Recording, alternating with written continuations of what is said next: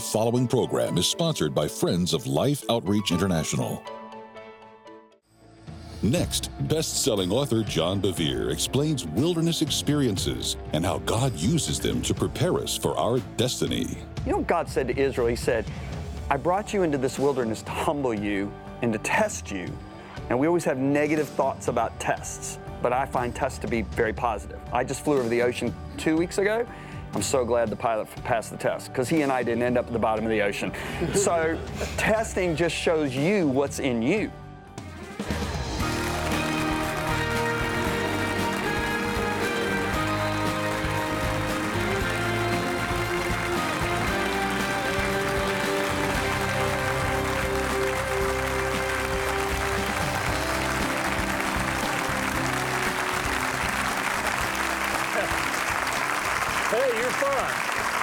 We're glad to see all of you. Thank you. I'm James Robertson. Betty and I welcome you to Life Today. John Bevere is back with us. Say back, because we want him to come as often as he can and will. And Lisa Bevere, his wife, probably her a few more times than John, if we get our way. This is a phenomenal couple. I just love them like crazy. I know you do. Would you welcome John Bevere to Life Today? John, we're good to see you, buddy. It's great to see you, Betty. All right. So good to see you, Betty. We got to cover some ground. This is a phenomenal book. I'm begging you to read it. John, it's so amazing. You say, God, where are you? Like you can't find him. And finding strength and purpose in your wilderness. The wilderness doesn't feel good because if we know the Bible at all, we know that when God took his people out of Egyptian bondage, they ended up in the wilderness. And they wandered around for 40 years, God miraculously taking care of them, but there was a process that was supposed to happen. But then you show us throughout all the Bible, you actually show us in many ways through history, but you show us that wilderness experiences are just a practical reality in life. It's undeniable. And you even point out that Jesus was led by the Spirit. Right. Where? Into the wilderness. Mm-hmm. After God said, you are my son, I am very well pleased. Wow. Okay. So that's the first thing we need to say. First of all, what is the wilderness? The wilderness is when God seems like he's a million miles away and his promises are even further. In fact, you feel like you're regressing away from the promises that he has made to you. And what we think that God has rejected us, because the first wilderness I ever encountered, my first thought was, what have I done? What sin have I committed that has breached our fellowship? Because to me, here I am playing varsity tennis at Purdue. I'm raised in a denomination, but I have no relationship with God. When Jesus came into my life, what was amazing was his presence. That filled a void that tennis, varsity tennis, Junior Davis Cup tennis, USTA circuit tennis, prettiest girls, fraternity life, making great grades, nothing could fill. Going to church didn't fill. And that presence was absolutely amazing for a couple years. And what happened was, all of a sudden, he started becoming elusive. And I'm thinking, what have I done? And so most people go there when they go into these seasons. God, how have I disobeyed you? How have I disappointed you? So the wilderness is not God's punishment. It's not him abandoning us, because he said, I will never leave you nor forsake you. It's not him putting us on a shelf until he's ready to do something with us. God is the one that says, redeem the time. So time is very important to God. It is rather a time of preparation. Because in our life with God, every one of us has the destiny. And God will give us glimpses of where he's sending us. James, I actually have in a file folder right beside my desk drawer, right now it's sitting there, has a word that God gave me in 1981, July 1981. And do you know there are things that he gave me glimpses of that I would do that I didn't start doing till I was in my 50s. So we're talking 35 years later. So he gives Joseph a glimpse, right? You're going to be a leader. He gives David a glimpse. You're going to be a ruler. He gives Jeremiah a glimpse. He does this with all of his children. When you seek him diligently in faith, this is what he does for you. But then once he gives you that promise, then the process begins. And the process is what I've called the wilderness. That is when God develops in you the character to handle the fulfillment of that promise. If you look at Joseph when he started out, he was kind of a bragger, kind of a tattletale, but if he would have been made a leader right at that point when he shows up in Scripture, he would have been a very narcissistic, insecure leader. So when I was, God showed me, you're going to preach the gospel to the nations. When I was a baby Christian, I mean, I had men of God coming up, women of God coming up. God was speaking it to my prayer closet, and I thought, man, it's 1984. I need to go. I mean, he's coming back in 88. I've got to go. So I thought I'm ready. But I look back now, and if God would have allowed me to enter into what I'm doing right now back then, I would have destroyed myself because my character was not ready for it. So, I'll never forget when this all started with me. First of all, I'm just going, what's going on? What's going on? Lisa and I were in a church that we didn't talk about character, we didn't talk about holiness at all. It was never mentioned. All we talked about, and this isn't bad, I'm just saying all we heard about was the promises of God, receiving from God, faith, miracles. So, I'm out in prayer one night, and we had an apartment, and I'm out in this field, and it's late at night, and the Lord said, I'm going to begin to teach you to deny yourself, take up your cross, and follow me. I'm going to begin to do a work of holiness in your life. And I was so excited, James and Betty. I ran off the field and I went back to the apartment Lisa and I were living. And I said, she's taking off her makeup, getting ready for bed. And I said, babe, I said, God says that he's going to begin to do a work of holiness in my life. All this excesses in my life, the excessive TV I watch, the sports I watch on TV because I watch so much sport, the food was an idol. I ate even when I wasn't hungry. I said, he's just going to get rid of all this stuff, right? So it was amazing. The next 3 months, I ate twice as much as what I ate, watched twice as much sports on TV, I'm eating twice as much food. And I remember 3 months later, now it's early in the morning, I go out to that same field and I said, God, what's going on? You said you were going to begin to purify me and do this work of holiness. And he said, son, holiness is not a work of your flesh, it's a product of my grace. And I went, okay. And he said, you've been doing it your way. He said, now I'm going to do it my way. Well, the next 6 months, in regard to relationships with people and job position and everything else, I started going through trials like I had never faced in my life. I mean, trials to where I was living in pain. So when Jeremiah says in Jeremiah 15, why is my pain perpetual? I understand what that statement means. I woke up in pain, I went to work in pain, just everything was going wrong. In a way, were you saying the title of the book? God, where are you? And that's what, and I'm crying this out. I'm just like, God, I don't get it. And I'll never forget, I'm angry at Lisa. I'm angry at my 9-month-old son. I'm angry at my pastor. I'm disillusioned with my fellow employees because they're not giving me the sympathy I think I should get. I'm just mad at everybody. After 6 months of this, I walked outside to that same field. It was early in the morning again, and I said, God, I don't get it. Where's all this anger and bitterness coming from in me? I said, what do I bind? What do I cast out? And that's when the Holy Spirit said to me, son, you don't cast out flesh, you crucify it. And he said, look at your gold ring. And at that time, I had a different ring. I had a 14-karat gold ring. And we all know 14 carats means 14 parts out of 24 parts is gold. 10 parts out of 24 parts is other metals, impurities, copper, zinc, nickel. And he said, now, I have an engineering background, so he started speaking to me like this. He said, what happens if you he said, does it look like pure gold to you? I said, yeah, it looks like pure gold. He said, what happens if you put it in a furnace and heat it up to a couple thousand degrees? I said, well, it liquefies. He said, then what happens? I said, well, the impurities, which are the lighter metals, the copper, zinc, and nickel, they begin to surface. He said, they appear, right? And I went, yeah. He said, you didn't see them before you put it in the furnace, did you? I said, no. He said, you keep saying, where's all this coming from? Wow. He said, son, you didn't see it, but I did. He said, so I've allowed you to come into this furnace of affliction. And now these things are surfacing to you. He said, now what you do with them is going to determine your future. He said, you can keep blaming your wife, blaming your pastor, blaming your friends.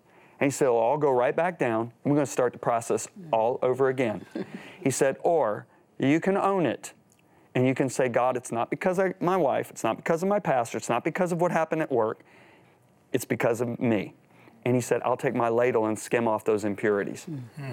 Well, right then I realized that there were things hidden to me. When what God said to Israel? He said, I brought you into this wilderness to humble you and to test you.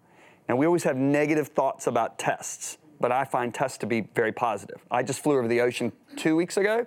I'm so glad the pilot passed the test, because he and I didn't end up at the bottom of the ocean. So testing just shows you what's in you, okay? So he said, I know what was in those people. I brought you into this wilderness to humble you and test you so that you could know what's in your heart. We don't know what's in our hearts. And a narcissistic person, a person who's very self-focused, has a very hard time seeing these things. And this is why when you come into a wilderness, the first thing you want to do is blame everybody else, and you want to get angry at God. And that's what Israel did. They got angry at Moses. God said, they don't have guts to say that they're mad at me, but they're really mad at me. And that's what I find, is we find ourselves getting angry at God. And, you know, if you look at the children of Israel, what kept them in the desert for 40 years? It was their complaining. And I remember one day... They murmured. Every time they murmured, all hell broke loose. Fire burned. Serpents came, murmuring. Yep.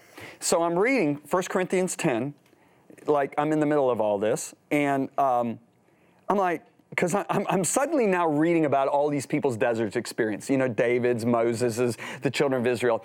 And I'm like, okay, God, you just put complaining in the same list with sexual immorality, idolatry, and tempting Christ. I was raised in Sesame Street. One of these things don't belong here. Okay? Complaining doesn't belong on this list from keeping these people from their life destiny. And I said, okay, you got to explain it to me. I need understanding here. What's wrong with complaining? And the Lord, I'll never forget this, James and Betty. He said, complaining is a very serious affront to my character. Because he said, complaining says to me, God, I don't like what you're doing in my life. And if I were in your place, I would do this totally different. And I went, oh my goodness. So when we complain, what happens is we own still our character flaws. We have no opportunity now for God to get that, because he loves us so much. He wants us out of our life because he knows what it will do. See, David went through a 14-year wilderness, right? Or a 12-year wilderness. God says, you're going to be a ruler, but, you know, his own boss, he's in caves and deserts. He can't even see his family, right? Saul never went through a wilderness. And if you look at Saul, he's got this really false humility, because when the prophet approaches him, Saul is like, who am I that you're speaking to me? You're the top prophet in the whole country, and you're talking to me, right? So then, on the day that the whole nation's gathered and Saul's number's called, they can't find him. He's hiding in the equipment. Okay, so you'd look at him and go, what a humble guy, right? But yet his very first victory, he builds a monument to himself. And see, the thing is, we all think, oh, I'm humble, I have character, I'm ready for this calling you've placed on my life. And God's going, if you only knew. I know, but you need to know what's in your heart. So he, out of his love for us, allows us to see it, not so that he can blame us, but so he can rid us of this thing that plagues us. Have you ever felt like you've been in the wilderness, honey? Oh, You're such absolutely. a little sweetheart, such a little I think good too, church sometimes girl. as Christians, we're reluctant. We're reluctant to ask God to search our hearts, because we already kind of know some of the ugly things that are in there. Yeah. You know, and we want to please Him, but we're kind of reluctant to say, because we don't know what's going to happen. The unknown is kind of scary at times. Yeah, because, even though I did know there were a few ugly things, I thought there was a multiple uglier things that got exposed. And I realized it was God's intense love for me. So the wilderness was redefined for me. It was redefined from being a place of hardship, a place of dryness, to a place of preparation. And I think when we understand that God isn't punishing you, God is preparing you. And the thing that amazes me about God is, as powerful as He is, He will not violate our freedom of choice that He gave us. And so God will never, ever remove something unless we pinpoint it, identify it, and say, please take it out. And that is when I find that, like, I just went through one 2 years ago. Like, wait a minute, what? I remember one of my friends, my board member, said, John, you pray those prayers when you're in your 20s. Because I prayed, again, when I hit 50, I said, God, I want you to shake anything out of me that's not right. I want you to burn anything out of me that's not of you. And I went through this horrific time. And my board member said, you pray this when you're in your 20s, not in your 50s. And, here's the thing that I discovered in the desert. And this was the most important thing. This is where God reveals Himself. 90% of what I preach today have come out of the hardest times of my life. And the biggest refining that I went through in this world, the very, very first, I'm going to revert back to way back in my 20s, the dream of my life was to work for T.L. Osborne. He was my hero. He loved Lisa and I, he and Daisy. You know, they had won 62 million people to the Lord in 1986. I mean, it was like, whenever I sat with him, I felt like I was with Jesus, because he would come to our church and I hosted him.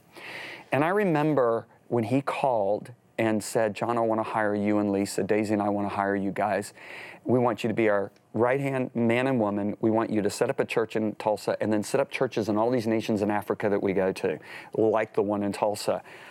I was screaming, but inside there was a check. And I remember we went up there, we interviewed, did a 5-hour interview. They introduced us to the whole staff. We had the place to live. I told my whole church we're going there, but I just couldn't get comfortable. So I called him and I said, I don't know why, but I'm not comfortable. He said, why don't you and Lisa fly up and let's talk about it. So we flew up and all of us sat there and said, we love each other, but we don't believe this is God's will. So I was the one that said first, I said, somehow I don't believe this is God. And he said, yeah, we don't either. So I remember when I flew back, and this is amazing. I literally cried for 2 weeks in the prayer closet. I'd go out, get up every morning, go out, and all I could do was cry. It's like something died. And I remember after 2 weeks, I was so angry, James and Betty, I screamed at the top of my voice. I mean, I'm out in a remote place, and I said, why did you do this to me? Why would you put this desire in me to go work for this man and give my life to serve this man, and then him after it, and then you take it away? Why would you have me do this? And God said this to me, and I'll never forget it. He said, because I wanted to see if you were serving me or the dream. Wow. And when he said that, I went, oh my goodness. And I realized right there, God was trying to keep me from being a minister who had fallen in love with the ministry instead of Jesus. And I can honestly say that my number one goal, I have goals. Like my marriage goal is the day Lisa leaves this earth, I want her to love me more than the day I married her. The second marriage goal is the day I leave this earth, I want to love her more than the day I married her. My goal, my number one goal in life is the day I leave this earth, I want to be more in love with Jesus than the day I started. And so God took that seriously, because I prayed and I said, God, never let what you do in me grow beyond the character you've developed in me. I didn't realize how wise that prayer was. And so he took me at my word. You know, sometimes you pray these prayers later and you go, what in the world was I praying? Like my board member said to me. But in reality, I look back and I'm so fond of those memories. I'm so fond of all that suffering. And it's like Jesus said, when the woman has the baby, when the baby comes, the joy of the baby is so great that she forgets how intense the suffering was. And my wife still says she's going to contend with Jesus about that point, because she still remembers vividly how, but anyway, I look back with nothing but fondness. But here's the deal. The Bible says that there is a purpose for every season. Okay? There's a purpose for every season. The wilderness is a season in our life. That means there's a purpose for it. And the reason I wrote this book, James and Betty, is because God has shown me that the body of Christ prophetically has been in a wilderness. Let me say this to you, because we are already way over time. Oh, gosh, sorry. No, you're okay.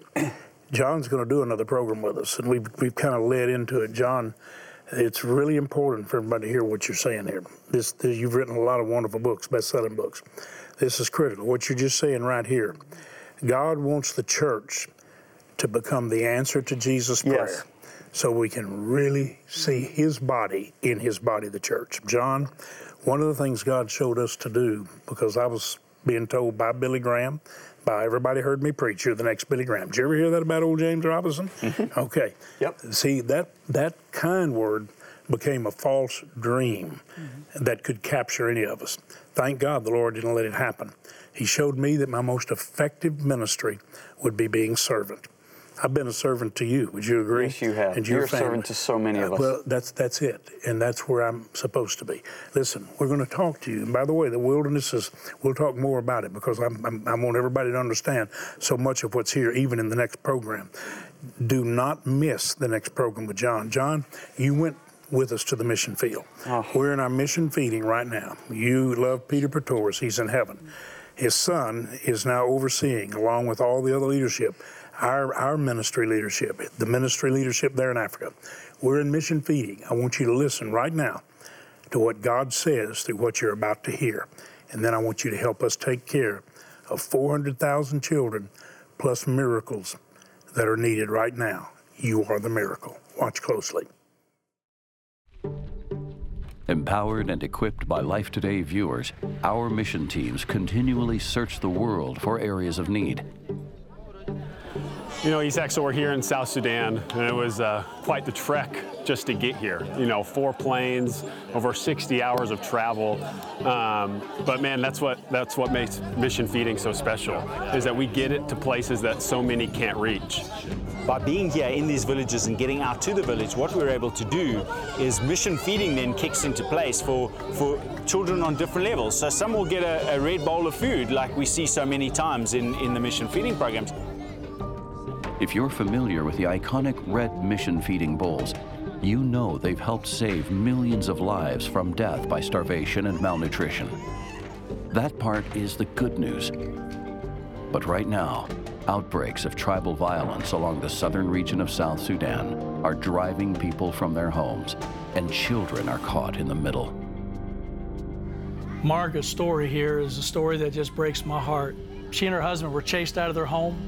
On their journey, they went days without food. You can look at the health of these babies. We can tell it was many days, a long time without food. Margaret and her children represent nearly 800,000 people who have narrowly escaped a violent death, and they're in desperate need of food if they're to survive. Mission Feeding is uniquely positioned to help save their lives. So let's don't let Marga's story end with death. Let's let it end with life. Today, you hold the power to offer hope for Margaret's children, the power to offer life, the power of mission feeding. Boy, I tell you, I want them to bring an image back up of the little child that looked so hungry, and then the little child with a bowl, and then that last picture. Now listen to me. I've just as I was watching and praying and knowing the importance of what we've heard already today, those you talk about desperate. You talk about desperate for a miracle. And God worked miracles when the children were wandering in the desert. He fed them manna from heaven. God uses us to be his hands of love and express his heart.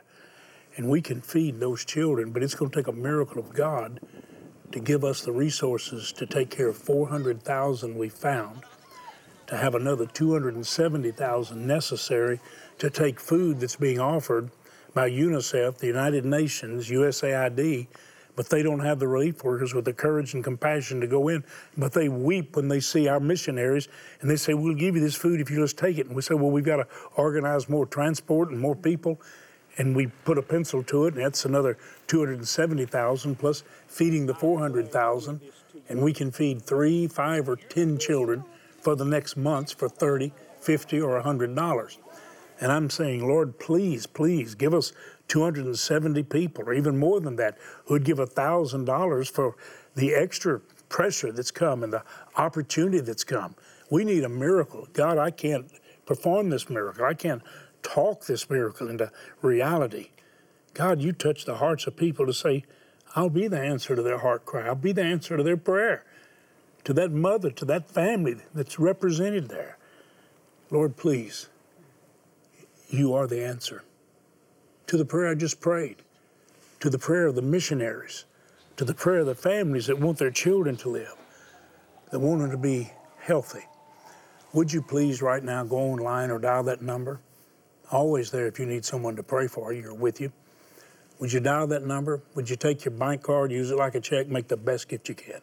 If you could give $1,000 or more, please know it's going to make a difference. If you give the 30, 50, or 100, what a difference it'll make. This is the last week, and we really do need a miracle response. Would you be a part of that miracle? A miracle of life for these we've just referenced and we've just pointed you to? Please be their miracle.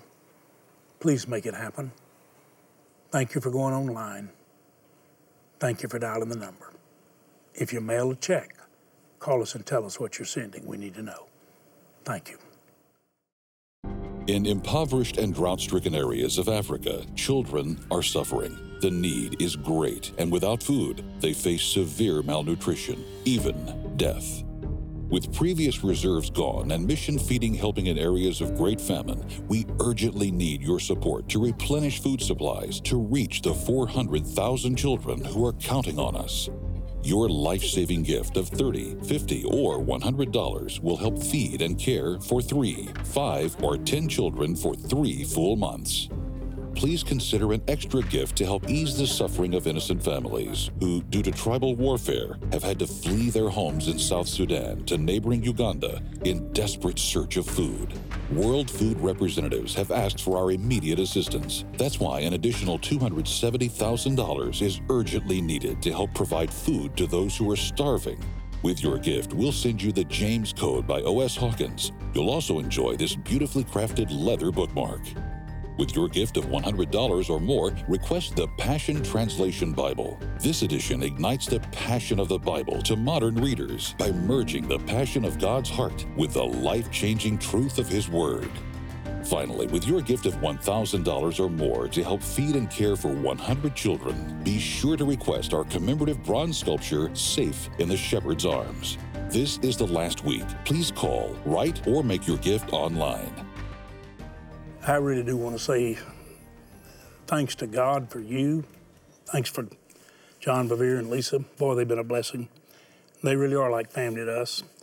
John, y'all have been a real blessing to what we're doing. You've been there. You and Lisa have been there. Does their love work when it hits the fields? The family that you work with, Isaac and Peter, who's in heaven, are one of the most remarkable families I've ever met. And I've known them for years now because you introduced me. And we want to help on this, so we want to join in with this fight. And so Messenger International is going to join as well. Please know we appreciate your help this last week. If you'd like to have John's book, God, Where Are You? And you know you're in the wilderness and he's there with purpose. So you just ask for it. We'll be glad to send it to you along with the other materials that we've told you about. We really do appreciate your help. Join Betty and me in saying thanks to John Bevere for being a blessing. I love you, buddy. Big time. Thank you so much for watching. You get fired up.